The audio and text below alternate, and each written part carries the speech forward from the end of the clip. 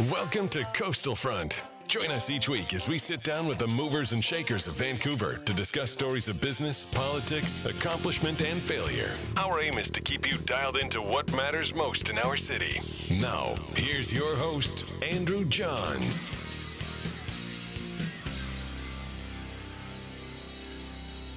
Great. So here we are with Matt Horn. You are the Climate Policy Manager for the City of Vancouver. Thanks for coming today, Matt. Oh, that's right. Happy to be here. Yeah. Well, I was really excited to find out when you were coming in. Said to Ross, you know, there's like so many different things that I'd love to talk to you about as a homeowner and resident of the City of Vancouver. And I believe that the City of Vancouver is kind of on the forefront of most municipalities in BC in kind of addressing, you know, climate action. But I also want to spend some time here diving into kind of not just policy level, but some of how these policies trickle down into actual decisions for the city and addressing climate change. Because I do believe that you know, there's a lot of people out there who are screaming, you know, we have a climate crisis, but then are they actually doing anything to address it on a practical basis? And I want you to tell us about what the city's doing there, because I think that's very important. Yeah, there's a big gap out there for sure. Like we've done some recent public opinion research, and like concern about climate change is sky high in Vancouver. But the awareness of sort of what the contributors are and what the solutions are, there's still a pretty big gap there. So it's an important education piece for us to fill. Yeah. So let's start by Climate Policy Manager. I got to think you're one of only few people in the country that have this title at a municipality. There's probably not a lot of first of all, most municipalities probably don't have the resources to have someone full time that's doing this role. Are you kind of one of very few unique people out there? I think within the region and across the country, you're seeing sort of climate, both in terms of reducing carbon emissions and preparing for climate change, becoming a bigger and bigger priority for local governments. Yeah. Vancouver, Toronto, Montreal would definitely have sort of positions dedicated to this, but it's quickly growing from sort of a side of desk responsibility in medium-sized municipalities to one that becomes full-time positions as well. So. Yeah. Okay. So you've been in this role, you said, I think earlier, for 3 years? Yeah, just about 3 years now. Okay. And are you the first one to have this title at the City of Vancouver of Climate Policy Manager? No, Malcolm Shields was in the position before I was. Okay. So at least two. Yeah. Vancouver's really been working on climate change going back to the 1990s. Oh, really? Okay. Clouds of Change was one of the first sort of city level climate change plans, and was, I'd say, ahead of its time at the time. Oh, what was that? So in many ways, it touches on similar things we're trying to do today. So better land use, so you don't need to take as many trips driving. Better buildings, so we're not using as much energy to heat and cool them. So a lot of the similar things, like lots of things have advanced over the last 30 years for sure, but the directions it was pointing in at the time are the directions we're still trying to move today in many cases. Okay. So in your role as Climate Policy Manager, when you came into that role 3 years ago or today, does someone give you direction on what, are you supposed to create this policy from scratch yourself, or do you get direction from higher up that says, okay, Matt, like this is what we need you doing, or is it the other way around? It's a mix for sure. So I think like Vancouver's had a pretty good sort of high level policy framework, and it's been consistent across multiple councils that climate is a concern, and we're working to reduce carbon emissions in the city. Yeah. So that high level direction has been there, like, again, for 20 plus years in the city. So the council sometimes will sort of provide specific direction saying we would like to see this being part of the overall plan. In other cases, they'll delegate that to staff saying we want to hit these targets. Please come back with us with plans as to how to hit those targets. And then I think it's a great job. Actually, I get to work with lots of colleagues around the city, whether it's in our active transportation group or our green buildings team, to develop those policies and come back with hopefully what are coherent plans for council. Okay. So we have more Green Party members elected in this last municipal election than we had before. So I've got to think that there's probably even more focus on, being that that's kind of the core of their purpose as a Green Party, as the name would describe. Are you noticing the last 3 years, are you getting more interest in what you're doing and more, are you getting consulted more by council? So earlier this year in January, council put forward a climate emergency motion, which passed unanimously. Okay. And then in April this year, we brought back sort of a report, which was sort of a set of recommendations as how we could accelerate our work on climate change. Again, that passed unanimously. So Our green councillors are definitely sort of supporting and pushing on this, but I think the same is true across the board. Like it's one of the things I find really interesting in working about this in Vancouver. It hasn't been sort of a polarized right versus left issue. Right. They definitely sort of different councillors will be more amenable to different approaches at sort of a nuts and bolts level. But in terms of a concern about the issue and wanting the city to do its part, that's really been an across the board support, and I think that stems back to the previous council as well. Yeah. So I'd say like the Greenest City Action Plan came in place under the previous council about 10 years ago. Yeah. That sort of, I guess, was driving a lot of our action again over the last decade in efforts to reduce emissions.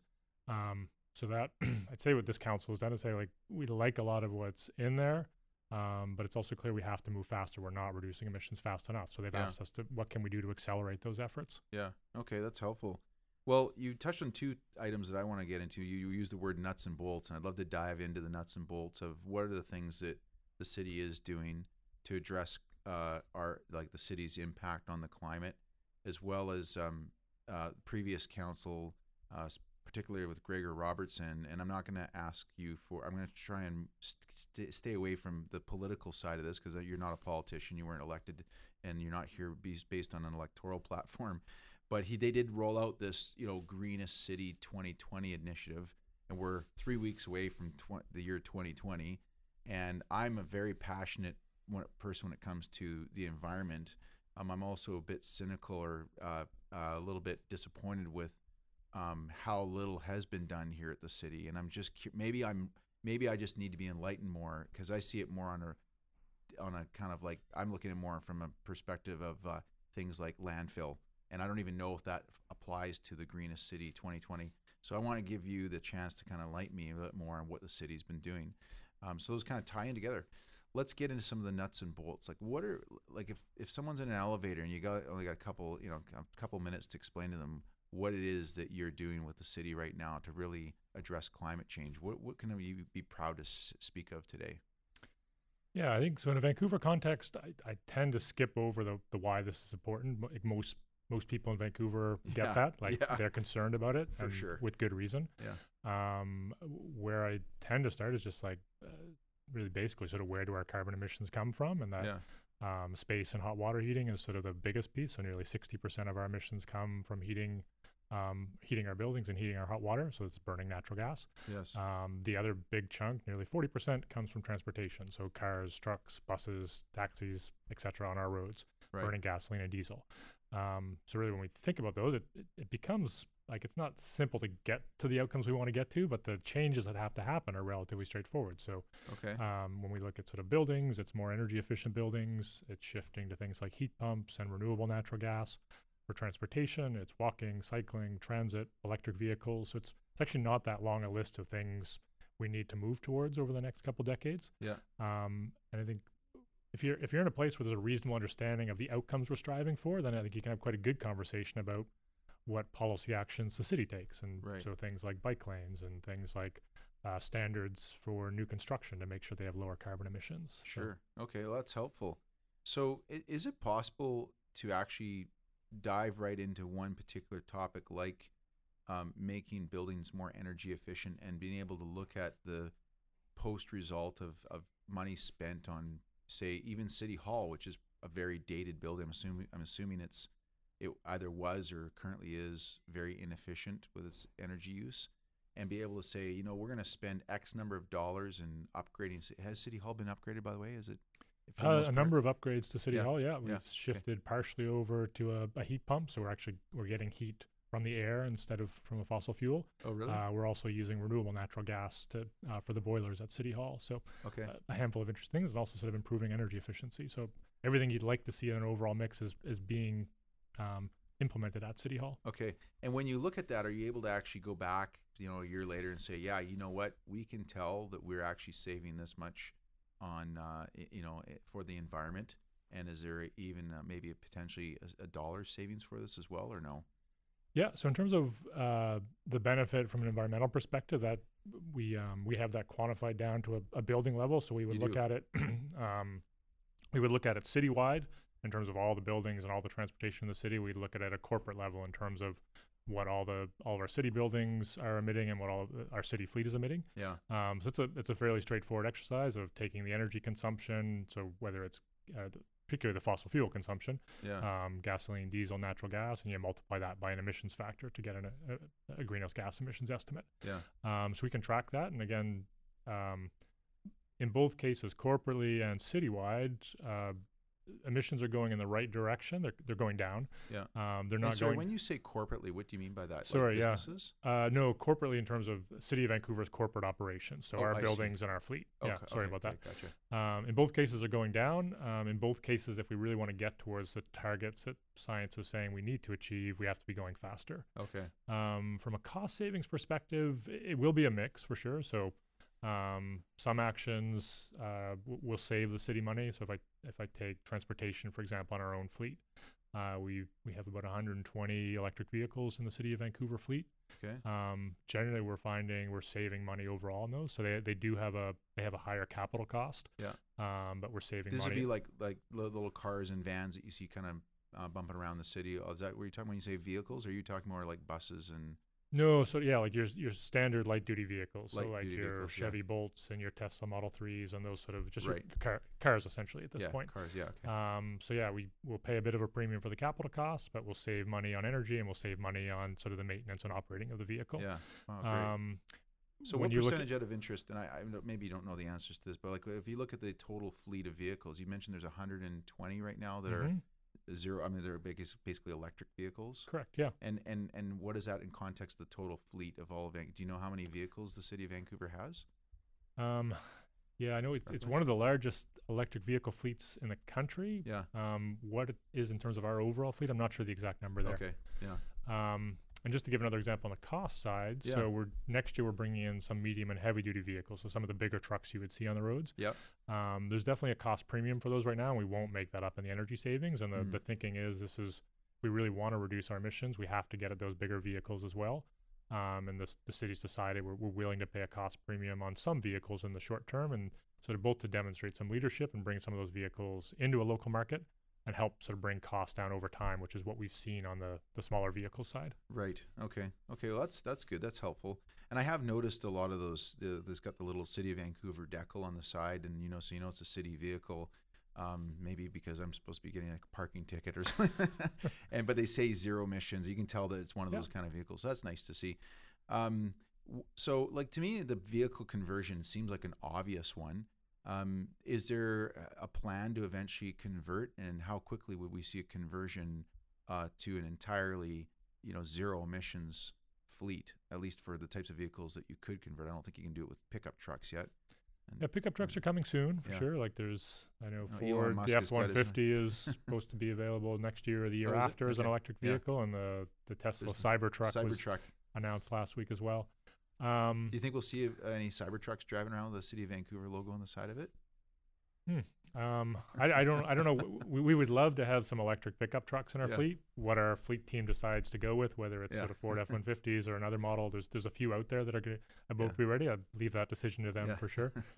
But yeah, no, I think like that's one, like in light duty vehicles, we would love to sort of make that full transition over the next sort of 5 to 7 years. Yeah. Actually, And then- it says on the website right here. Yeah. If you guys, Yeah. What do we have? So, of course, yeah. There we go. Okay. So we've got, what is this? Our plan and implementation will reduce our emissions below 2007 levels, 50% in 2019, 60% by 2021, and 70% by 2023. Yeah, and just to clarify those are the emissions targets. So I think we're seeing really big reductions in emissions. We would do that in part through electric vehicles. We've also switched over our diesel contract to renewable diesel. So it's just we're trying to sort of take all the opportunities we can to reduce emissions. In some cases, those are sort of technology based, like an electric vehicle. In other cases, they're fuel based, like a renewable diesel or a renewable natural gas. Okay. Let's talk about that for a moment. What is renewable diesel and renewable natural gas? I don't know if I've ever heard of that before.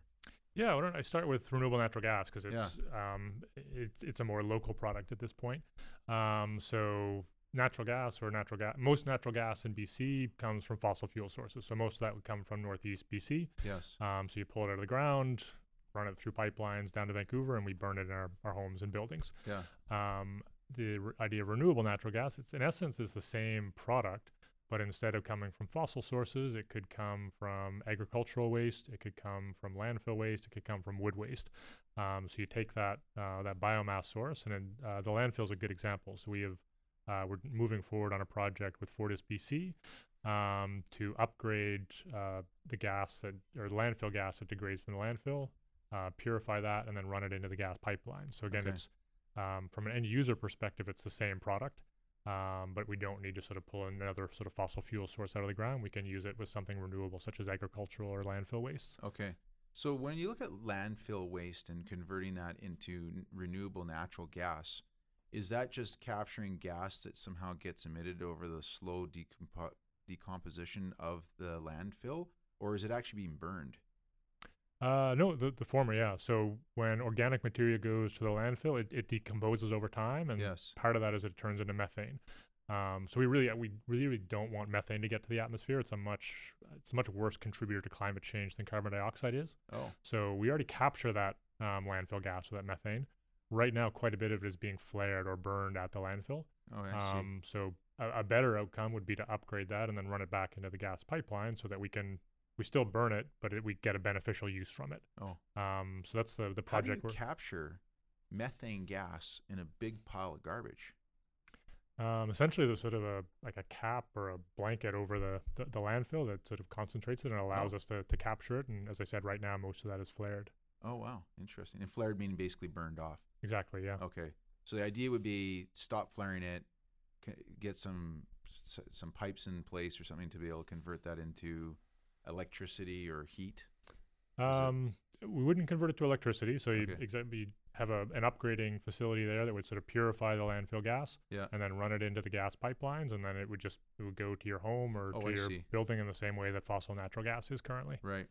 Any sense of what the city of Vancouver produces in methane gas annually right now from landfill?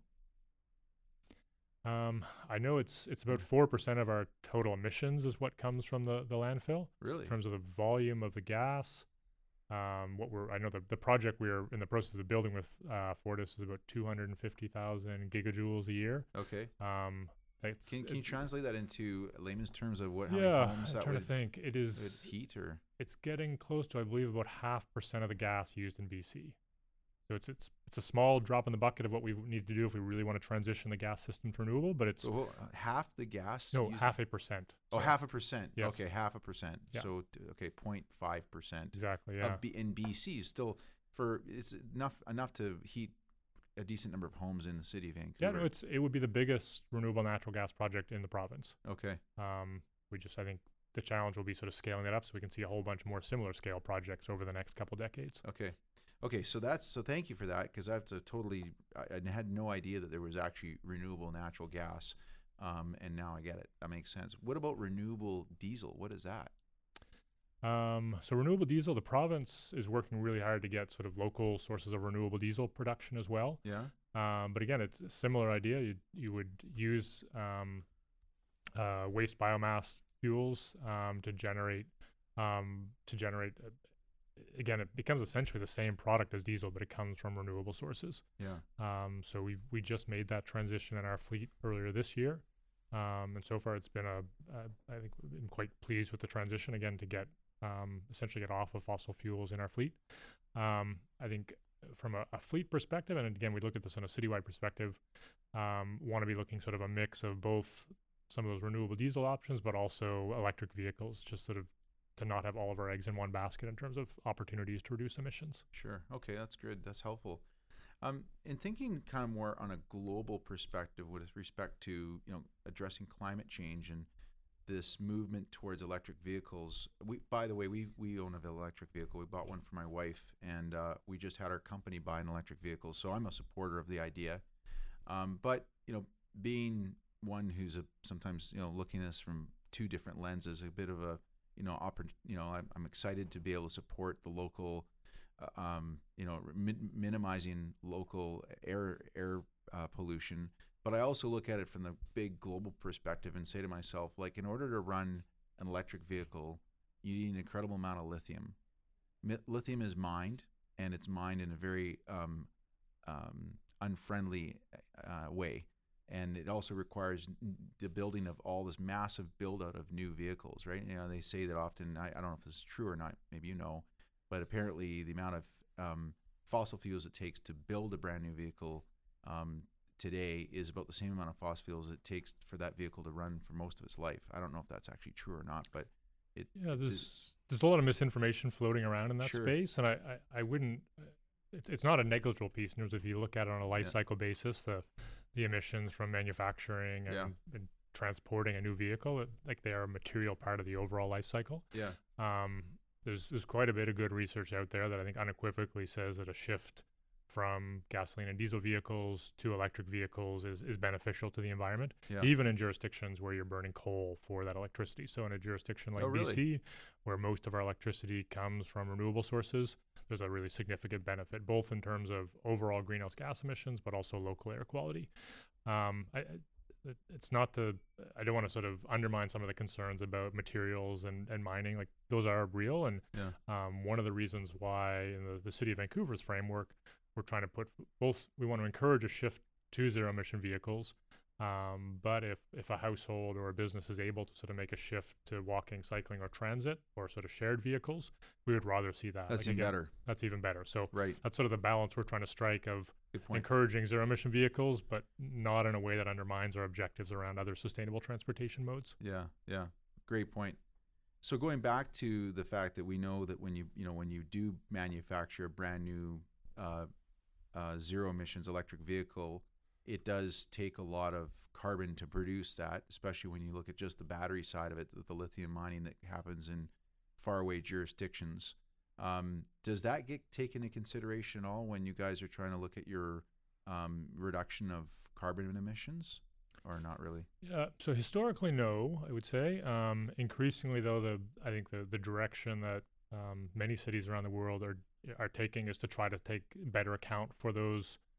The technical term is embodied emissions. Embodied emissions. Yeah. Okay. So, and it's not just vehicles. It would apply to buildings, would apply to food. Across the board, there are a lot of emissions that as consumers in Vancouver or any other city where we hold a responsibility for, but historically haven't shown up in our accounting books. So that's a direction where a gap we're actively trying to address. Yes. Probably the place we're best at the moment would be in new construction. Okay. So the city has a policy called the Green Building Policy for Rezoning. So any new building that goes through a rezoning process, essentially we set a higher environmental bar because the developer is trying to build a bigger building than's currently allowed by the zoning. Part of that is to calculate and report their embodied emissions. So the concrete, the glass, the insulation, the steel, all those materials were energy intensive to create and have emissions associated with them. So right now the requirement is that they calculate and report those. What council's asked us to do is to develop plans to reduce those emissions as well over time. So that'll be the next step in that process, would be a target to say reduce those emissions by 10 or 15% relative to a baseline. And that will encourage developers to look at things like lower carbon concrete, maybe shifts to more wooden construction, even less parking, for example, would be another way of reducing the embodied emissions in a building. Okay, well, that's helpful. Thanks for that. Embodied emissions, I'd never heard that before, so that's good. I remember growing up as a kid in the early 80s, you'd hear on the news every now and then in Los Angeles, they'd have smog warnings, and people would have to stay inside, especially if they had respiratory issues. And you never hear about that anymore. And I think California really led the charge in the 90s of catalytic converters and, basically, making sure that the standard for fuel emissions from vehicles, way before we even got on the topic of electric vehicles, and as a result, you look at the air quality now, California and out Los Angeles is far better than it was in the 80s. I mean, I believe that's the case. I don't have any data to prove that. I can say from someone who's traveled down there through my life, and you don't hear about smog warnings really in LA anymore. And then even here in Vancouver, having grown up on the West Coast my entire life, it seems to me, just like in the summertime when you get those, get a week long of no rain, no wind, that the amount of what looks like yellow sky building up isn't nearly as bad as it used to be. Any sense at all of whether where are we at in 2019 versus where we were, say, 2009 versus 1999 with respect to air quality? Yeah, so air quality, it won't line up perfectly with greenhouse gas emissions as sort of a metric. And in some cases, we can be improving on air quality emissions, but we're continuing to sort of struggle on greenhouse gas emissions. Oh, really? Okay.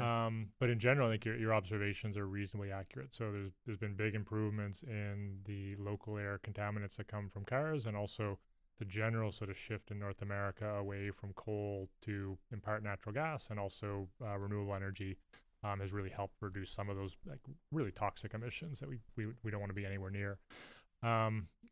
There's still challenges and problems for sure. It was 2 weeks ago, Metro Vancouver and Environment Canada released a really interesting report on near road sources of air pollution, and just the data, a whole bunch of sort of detailed studies in Vancouver specifically, really like I think raising some alarms around people that live near truck routes in particular. Bigger trucks burning diesel tend to have a lot more pollutants that you might get from a small car, for example. So Clark Drive was sort of highlighted as an example, and that's also one that council has highlighted a couple times as sort of a concern. And I think what that report is pointing to is, a challenge was to figure out a bunch of solutions. But part of that is sort of moving to zero emission vehicles. Part of it's better buildings, so it's sort of better insulation from some of those air pollutants. Mm-hmm. But I think levels of health concern that we really don't want to see in our cities. Okay. Let's switch to buildings for a moment. Thank Sure. you for that, by the way. This is great, Matt. We've talked a lot about vehicles, and I agree with you. I think most people can agree that having electric vehicles, even if the carbon emissions are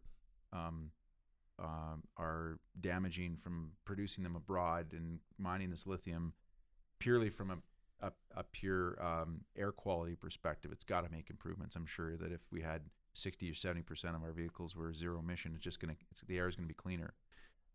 Air quality, and again, I think the evidence is pretty clear that we get a climate benefit as well. Yeah. We still want to be sort of dealing with those manufacturing plants so that they transition to renewable energy as well. Even right. So it's not to say it's fully solved, but it's not a reason to not move in that direction. Yeah, it's moving in the right direction.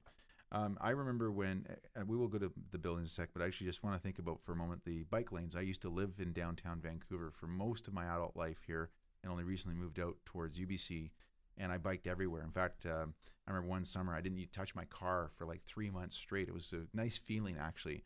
And it was right at the time when the very first bike lane, which was the sort of pilot testing of a bike lane on Burrard Street Bridge. I remember that. You remember that? So, what I love about that was that it was brought in as a pilot, I think, so that the people who are really anti-bikers that wouldn't get too upset because but the reality was it wasn't really a pilot. It was, when you put those big cement barriers, it's pretty permanent. But I look at the number of people that use that, and I know there's a lot of people who say, oh, the bike lanes, okay. Middle of winter, someone will take a picture and say, look, there's nobody using these bike lanes. But I look at it and say, take a picture in the summertime when there's all these people riding bikes that alternatively would be driving vehicles. And do you guys have any kind of run some any numbers to say like how much the city's been saving in carbon emissions because of the amount of use? Because these bike lanes are they're like freeways now. There's so many people using them. It's amazing. It's impressive. Yep. And I think it's been a good move my view is, and I'm sure people listening to this are going to think, Andrew, what are you talking about? It's impossible to drive around. But do you guys have any numbers on that? Do you want to speak to the effects of these bike paths? Yeah, it's tricky to say like one individual bike path and sort of translate that into an impact in terms of carbon emissions. There's so many sort of integrated effects from a transportation perspective. But in general, sort of as we do track annually in terms of how many people are walking, cycling, and taking transit versus driving, and that number has been ticking up year over year over the past decade. Yeah, you have those little rubber things that go across the bike lane. I'm assuming that's what that's for, right? A counter? We do manual counts as well. And so I think last year's data was 52 or 53% of trips in the city are by walking, cycling, and transit. Really? So that's, that's a nice milestone to get over the 50% area, and we want to sort of keep that going up over time. So again, that is going to help us reduce emissions. Every trip that's by walking, cycling, or transit is going to be lower carbon than a trip by driving for the most part. Yeah. We also know that our overall transportation emissions are relatively flat through that period. So what that's pointing to us is, while we are having some success with active transportation and transit, it hasn't been enough to sort of overcome some of the trends like we're seeing, like a general trend towards bigger and bigger vehicles, which will use more gasoline and more diesel as a result. So again, the approach we're trying to take as part of that accelerated work on climate change is to do more of the work around bike lanes and making it easier to walk to different parts of the city and making it easier to take transit. Yeah. And coupling that with sort of a faster transition to zero emission vehicles. I think we need to see sort of all those fronts being moved on if we're going to successfully reduce emissions in the city. Right. Okay. In order to convince people that they should bike or walk mostly to and from work, because that's most of what people do through the week, it has to be within a reasonable distance. You can't expect somebody to walk from Burnaby or Totally. Surrey. Yeah. And so in order to do that, you also have to not only have good bike paths and walking ability, walkways, sidewalks and whatnot, but you also have to have a livable city that people can like live within a certain means and not have to pay a fortune for their housing, which I know is a whole other topic about affordability. But how do you guys balance that? I mean, how do you manage, because there's like, you can only walk so far, bike so far. So at what, and then you're also got these other municipalities that you're having to work with, because Vancouver actually isn't a hugely large municipality by geographic standards. Can you maybe speak to that at all?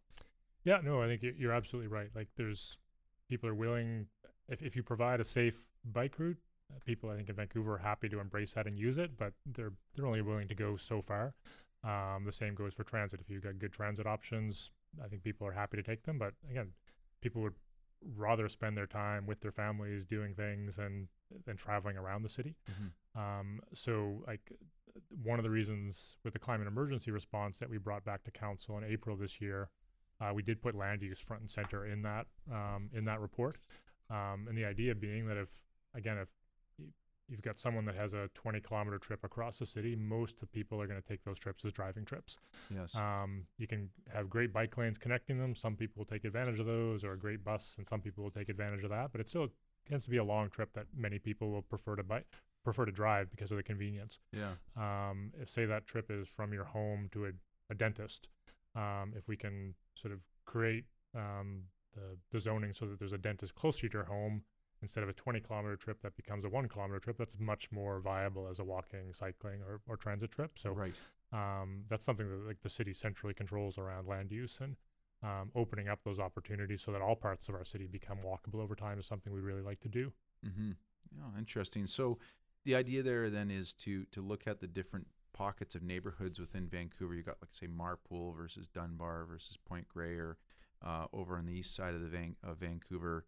Commercial. Is the idea there to make sure there's the right kind of zoning so that various types of businesses you mentioned dentists as an example, but you need to have a shoe store and you need to have a baker and a butcher and all those kind of things. Like, is that the idea here? Is that I think we're just at the beginning of like better understanding this, and this will be a big part of the Vancouver plan, which is another sort of key initiative of this council. Okay. It's sort of a multi-year process that's being developed.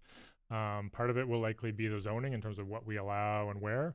But again, you sort of mentioned it, like it's a very expensive city to live in, and operate a business in. So I think if we do want that sort of mix of services and amenities throughout the city, ultimately it probably is going to be more than just sort of allowing it through zoning. We'll probably have to sort of figure out some ways of encouraging that type of development as well. Yeah, sure. Okay.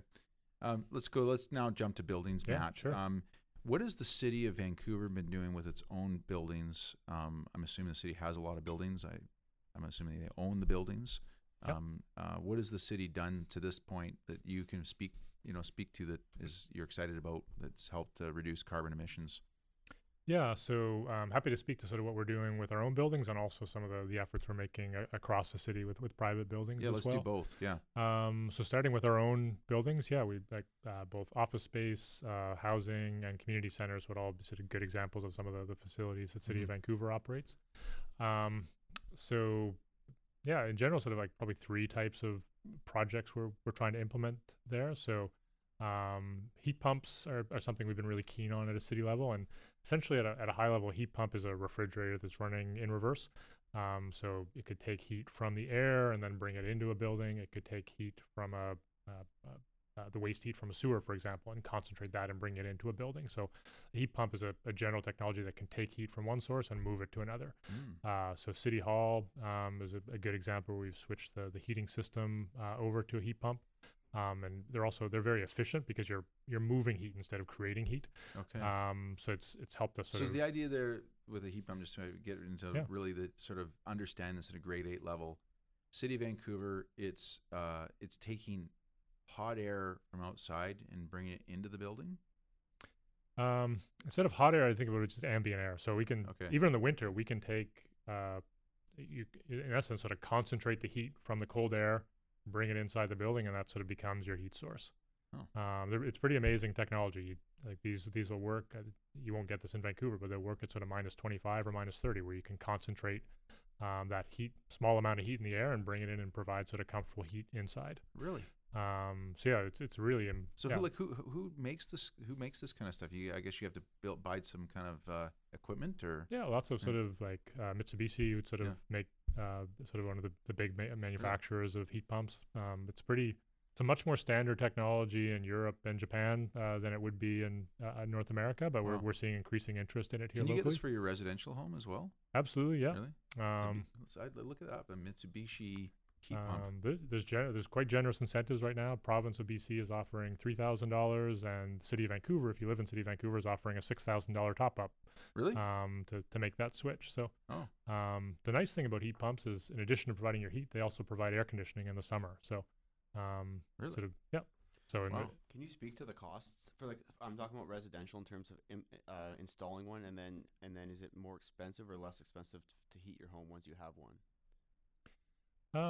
So the reason the incentives are there is because there's a premium right now on the cost for sure. Oh, I see. The incentives are sort of designed, and we're still tailoring these to try to close the gap between replacing your gas furnace with a gas furnace and switching to a heat pump. So there's definitely a premium out there at the moment. The incentives are trying to sort of close that gap, and from an energy cost perspective, you would be using quite a bit less energy. Your energy bills probably end up being about the same because electricity is a more expensive energy source than natural gas at the moment. I see. So there's the heat pumps. And these you have to run off electricity to operate. There are some natural gas heat pumps that are starting to come to market. So Fortis is running some pilots in larger buildings, not in sort of small residential buildings. They're using natural gas heat pumps. But in Vancouver, I imagine, in BC, using electricity is ideal because our electricity comes pretty much almost exclusively from hydro, right? Absolutely, which means zero emissions for the most part. Yeah. And that's, I think, many jurisdictions are moving in that direction as well, whether it's all hydro, but at least sort of a transition towards renewable electricity grids. So heat pumps are a big part of what we're trying to do, and we've installed those in a number of city facilities. Energy efficiency improvements are sort of it's a basic idea, but it's just if we can use less energy, whatever the energy is coming from, it's going to cut down on costs, and it's going to cut down on the environmental impacts of that energy use. So that could be better insulation is sort of a simple example that just instead of heating the outside, we're heating the inside. And the other piece we talked about a little bit earlier was renewable natural gas, and that's something we have been using a blend of renewable natural gas in our buildings for a number of years now. And it's, again, another opportunity for us to reduce emissions. We sort of would see those sort of three pieces sitting side by side in our overall strategy. Right. And by 2050, it's going to be mandated that everyone has to be using renewable natural gas, right? There's the only mandate for renewable natural gas comes from the province right now. So Clean BC is the provincial climate plan. Yes, and so when they brought that in last year, they committed to a mandate that by 2030, 15% of the gas in the province would come from renewable sources. So in the process of implementing that, hopefully, from my perspective, the city's perspective, that transitions into an ongoing increase in that renewable blend in the gas grid, so that where gas makes sense, we can continue to use it as an energy source. Yeah. Okay. When you look at the three types of buildings, so let's talk about buildings that the city owns, buildings that the city doesn't own, and then residential. Where I mean, I'm going to assume the city's buildings are not a huge factor in the big equation here. It's going to be commercial buildings and residential buildings that are emitting most of the carbon from a heating perspective or cooling, that type of thing. Yeah, so the city's buildings are about 20,000 tons of carbon emissions a year. Okay. Citywide, you're looking at like 1.8 million tons. Oh yeah, so it's not, it's like tiny. Yeah. Yeah. But I guess you guys are like the guinea pigs in a sense for what different initiatives that other commercial buildings and residential can do, because you guys are in the forefront of this. Yeah, I think it's important to do our part. One, like I think we can be a leader in terms of bringing in some new technologies into the market, whether Yeah. it's heat pumps or electric vehicles. Yeah. And I think, people just get cynical really fast if you're asking them to do Yeah, something, but right. you're not doing it yourself. Sure. So that's an important part of it. Yeah. So when you look at sort of the other private buildings in the city, most of the work we've done to date has been on new buildings. So in 2016, council passed what was called the Zero Emissions Building Plan, and that sort of set out a roadmap from 2016 out to 2030. And sort of essentially what it was a series of steps saying, for a given building type at a given year, you'll have to sort of meet a certain energy efficiency performance and a certain carbon intensity performance. And those steps sort of went down year over year to the point of reaching zero emissions in 2030. Okay. So I think we are 3, almost 4 years into that plan, and generally I've been pretty pleased with it. We're seeing sort of steady improvement in the performance of our buildings. The development community has been, in particular because sort of there's a longer term roadmap and they can plan ahead. I think there's been a good degree of receptiveness to that plan. And at least in the first couple of steps, we think we've been able to achieve some pretty good cost outcomes in terms of, even where there is a premium on the cost of construction in some cases, we're able to see a pretty significant savings in terms of reduced energy costs because the buildings are more efficient. Right. So that's the new construction side. Yeah. Existing. And do builders, do construction companies today, if they adopt a greener sort of initiative for their buildings, do they get any concessions on things like property taxes or anything like that with you guys? Or Nothing on property taxes, but on allowable floor space they do. So we did a lot of work a couple of years ago. So Passive House is a good example. Passive House is essentially a standard for super energy efficient buildings. You call it the world leading standard in terms of you. Is Passive House an actual place? Is it, or you Passive House is a standard. Oh, a standard. Okay. Yeah, Okay. and so a Wasn't Passive sure if that House, was the name of a building that was created. say a single family home built to that standard, you could heat the entire home with a toaster or a hairdryer. They're that energy efficient. Really? Yep, it's very impressive. Do we have any passive? Yeah, we do. We have a number. Yeah, I'd say Vancouver would be sort of the North American leader or hotspot for Passive House development ourselves in New York City. Really? And so if you're going to build a building that efficient, you need thicker walls for the amount of insulation. So what we've done as a process, we don't want to penalize someone for building that energy efficient building, and typically the city rules dictate sort of the size of the box allowed. Yeah. So if you're building to that higher energy efficiency standard, we allow the box to be a bit bigger to accommodate that additional insulation space. So we're not. Ideally, where we'd like to move is sort of more of an incentive for that as well. But right now, at least we've removed sort of the barrier to building them. Okay. We've provided a grant to BCIT to support with training in Passive House and sort of low carbon developments. Yeah. We've also been purchasing case studies in low carbon developments, again, to try to sort of both help pay down some of the upfront costs for more design work that might be a deterrent for developers and architects, but also to help sort of share that information faster with other developers interested in those types of projects. Okay. Do you have any examples of a passive house? House, is it?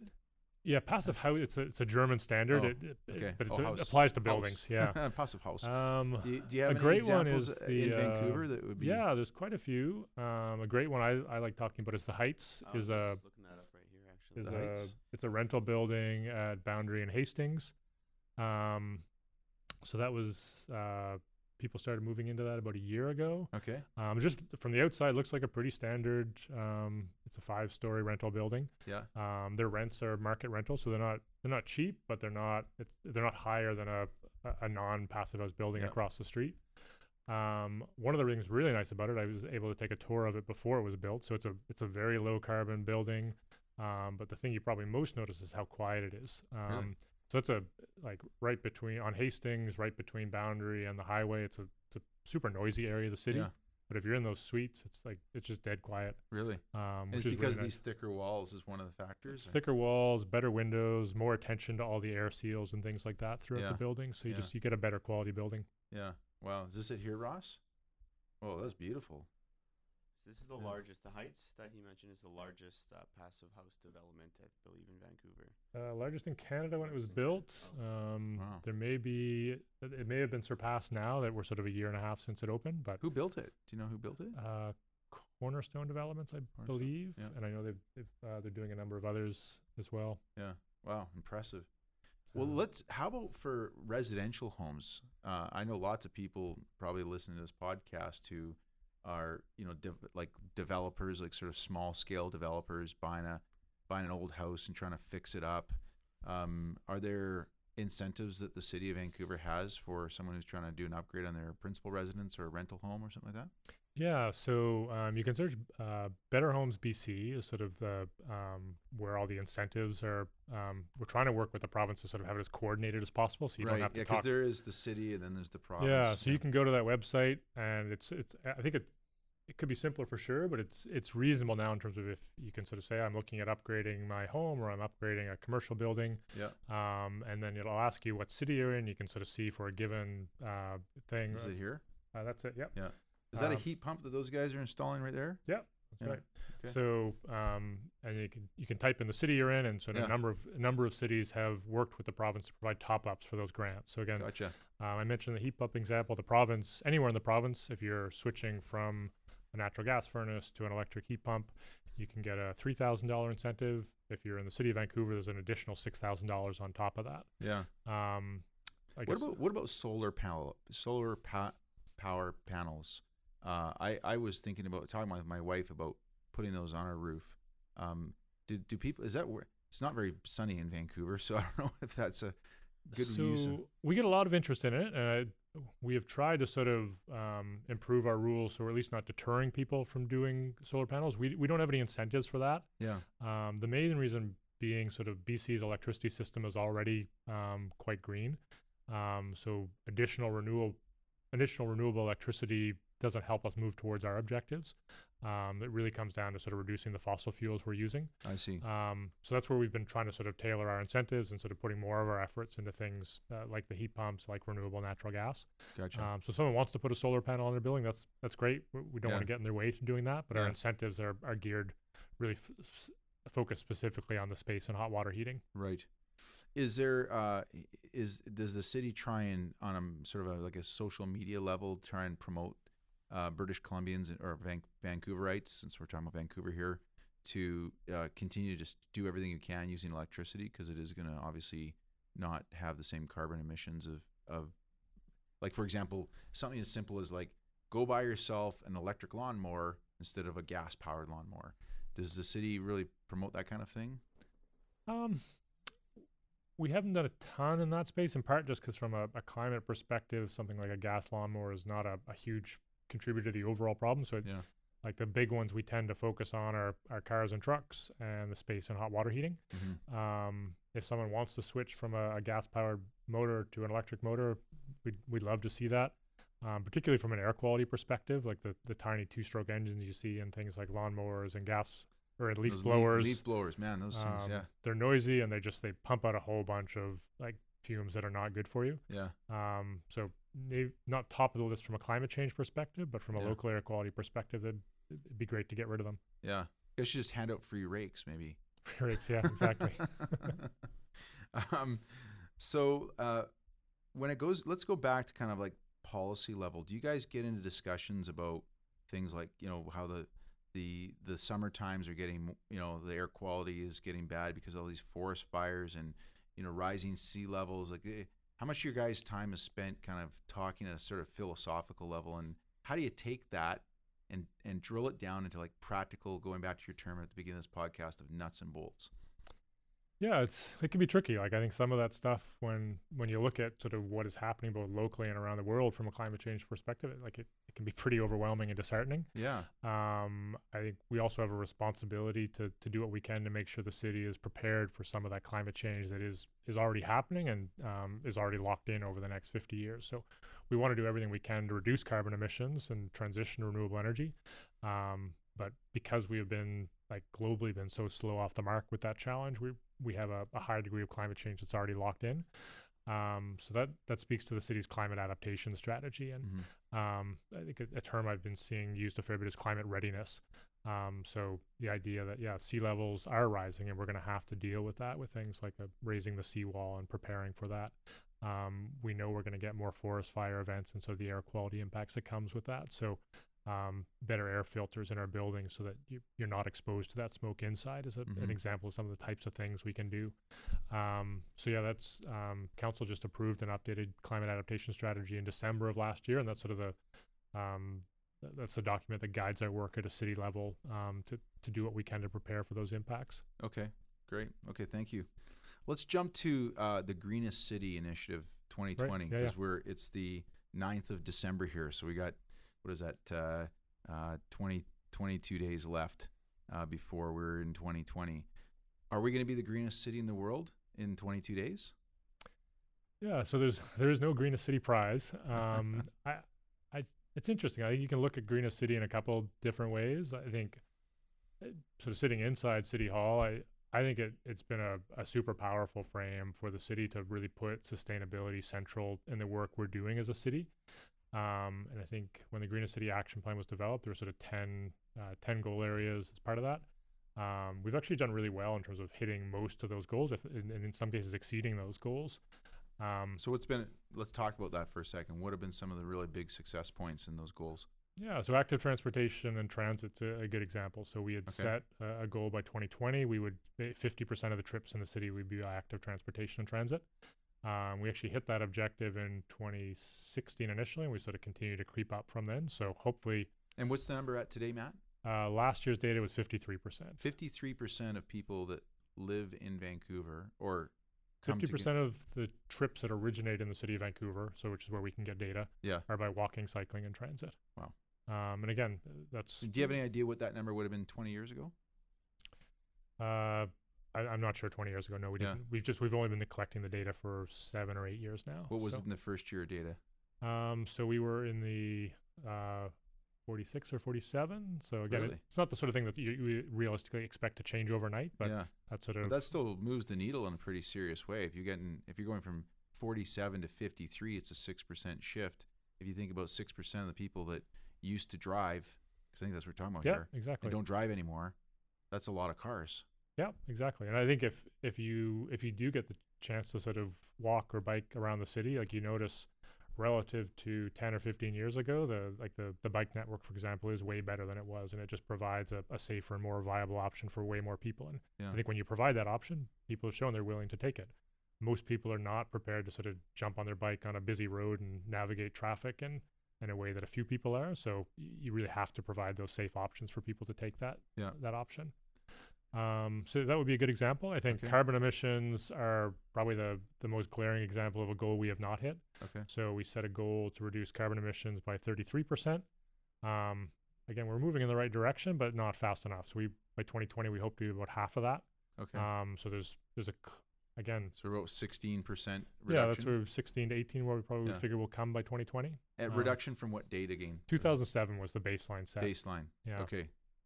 So we should be able to at least say, despite the fact that we haven't hit that goal of 33%, that in going into January 1st of this year, we're producing 16% less carbon in the city of Vancouver than we did in 2007. Exactly, yeah. And our economy's grown, our population's grown. So again, I think there's impressive. A good news piece there. Yeah, sure. I think it's interesting. So I do a lot of work with cities around the world, like in sort of my counterparts that are trying to wrestle with these issues as well. And I don't think it's hard to point to anyone that has this fully figured out. Yeah. And Vancouver certainly does not.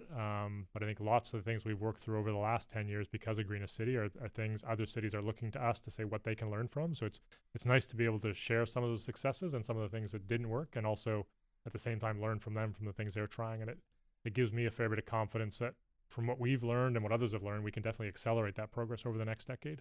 So what are some other cities that you're taking inspiration from, or that you're looking at as a good example of something we should be doing here in Vancouver? And want to pick a topic, pick a city. Yeah, I think it depends a lot on the topic. So New York is a great example for buildings. You know them better than I do. So I'll give you a few. So New York for buildings, I think we have a pretty friendly rivalry there with New York in terms of like really pushing the boundaries on low carbon buildings. And I think we have a good rivalry in how much buildings cost too. Yeah, unfortunately, that is fair.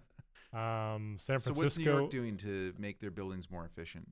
Well, I think so. Very similar things on the new construction side. I'd say maybe we're a notch ahead of where they're at in new construction.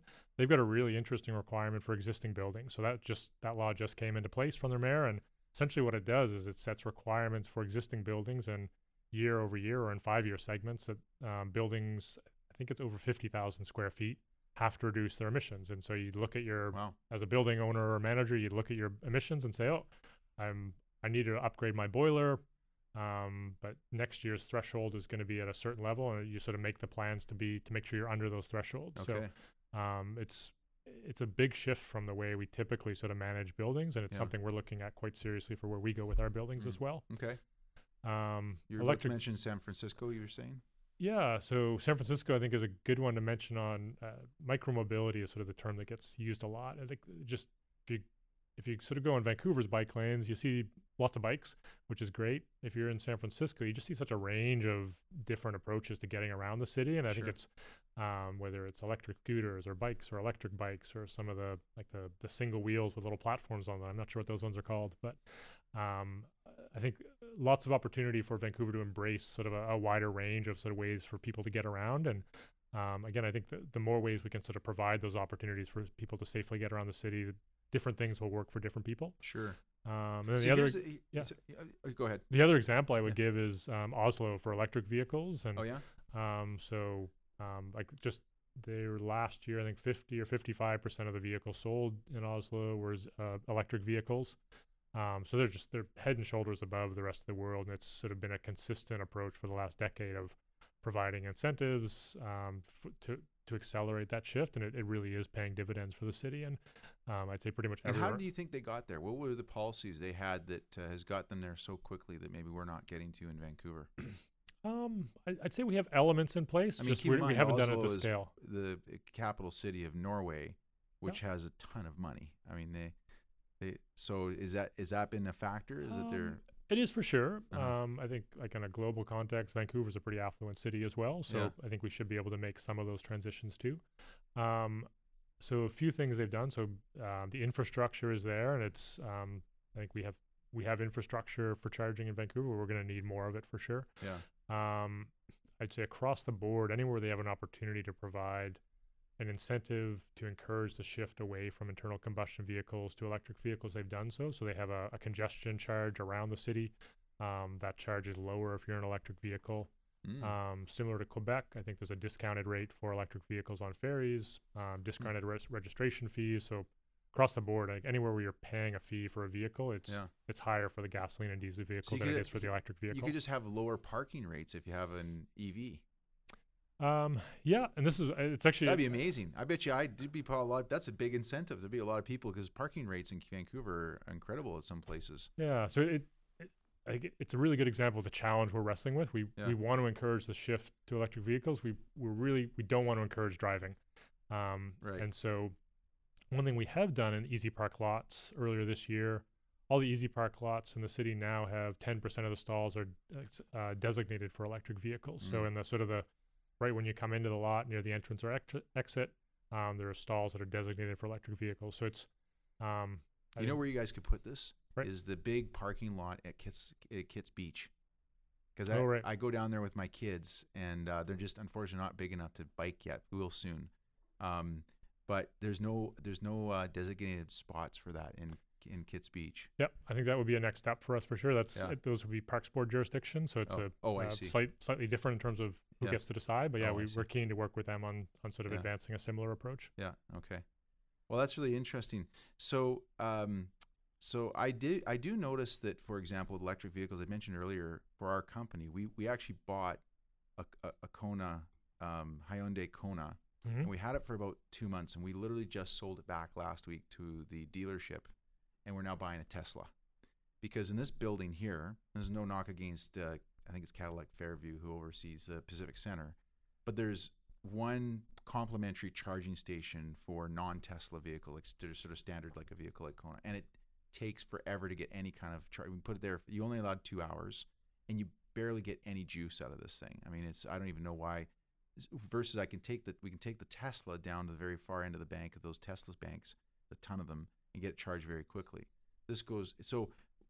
In order for us to conveniently keep the Kona, we would have to drive, I think it's about 2 blocks from here, there's some kind of BC Hydro charging station.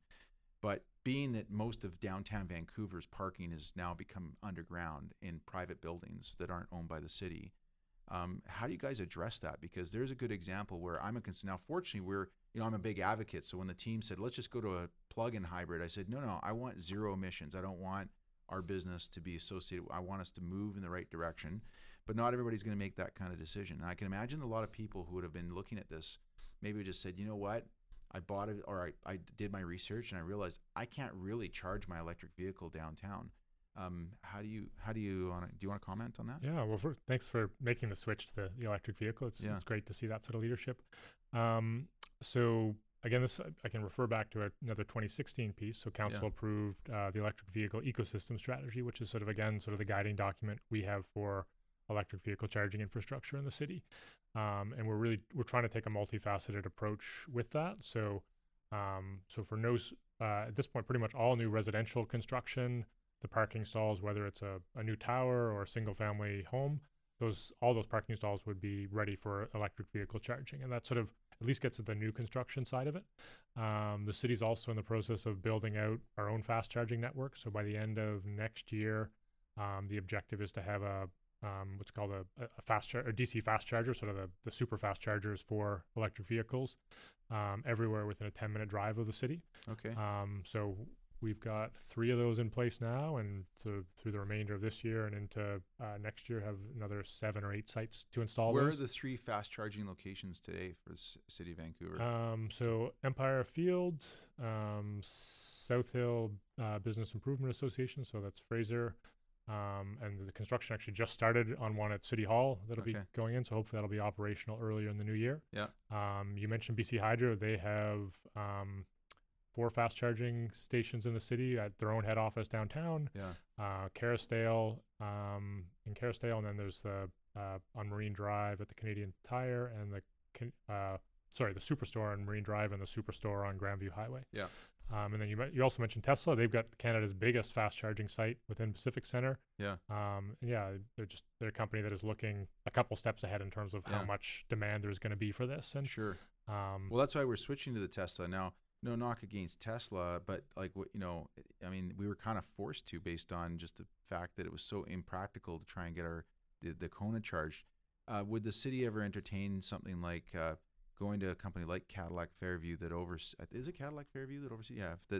Pacific Center and saying, well, we don't own your land, but we charge you property taxes here. We'll give you a slight discount if you go and build out a few more, non-Tesla charging stations. Do you guys do that kind of thing? Yeah. So like right now, I should mention, so the Clean BC, the provincial climate plan, they have incentives right now for home and workplace charging. So they do? I can't remember the exact dollar values, but both for if a building operator wants to put charging into an office parking lot, for a strata, a rental building, that those incentives are available in the market right now. We've given some consideration to that, and actually it gives me a chance to sort of give a plug for next year. We're launching a bigger public engagement around where we're going with the climate emergency work writ large, and that idea of discounted business licenses, for example, for businesses that are making that transition is something that's come up. The only place we have it in place at the moment are the ride-hailing rules that council approved earlier this year. So every ride-hailing company, as they start operating, they'll pay a per vehicle fee to the city. We've cut that fee in half for zero-emission vehicles. Similarly, for car-sharing companies, we've cut their parking fees in half for zero-emission vehicles. So we're trying to build in those types of incentives to support a shift, and I think it's an interesting area where we could do more for that. Yeah. Okay. Well, there's an idea for you. Maybe lobby Cadillac Fairview to throw in a few more.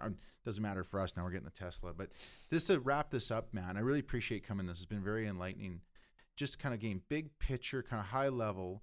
When you look at the initiatives of the city today to try and reduce carbon emissions, the biggest emissions right now are coming from vehicles in the city and inefficient buildings. Is that correct? Yeah. Space and hot water heating is about 60%. And 60%. Yeah. And 60% is vehicles are just shy of 40%. Okay. Wow. So 60-40 between those two. Yeah, and you get a small slice from waste is the other A bit. small slice from waste. So if, as individual residents here in Vancouver, can try and do something, because I always love the philosophy of think globally, act locally.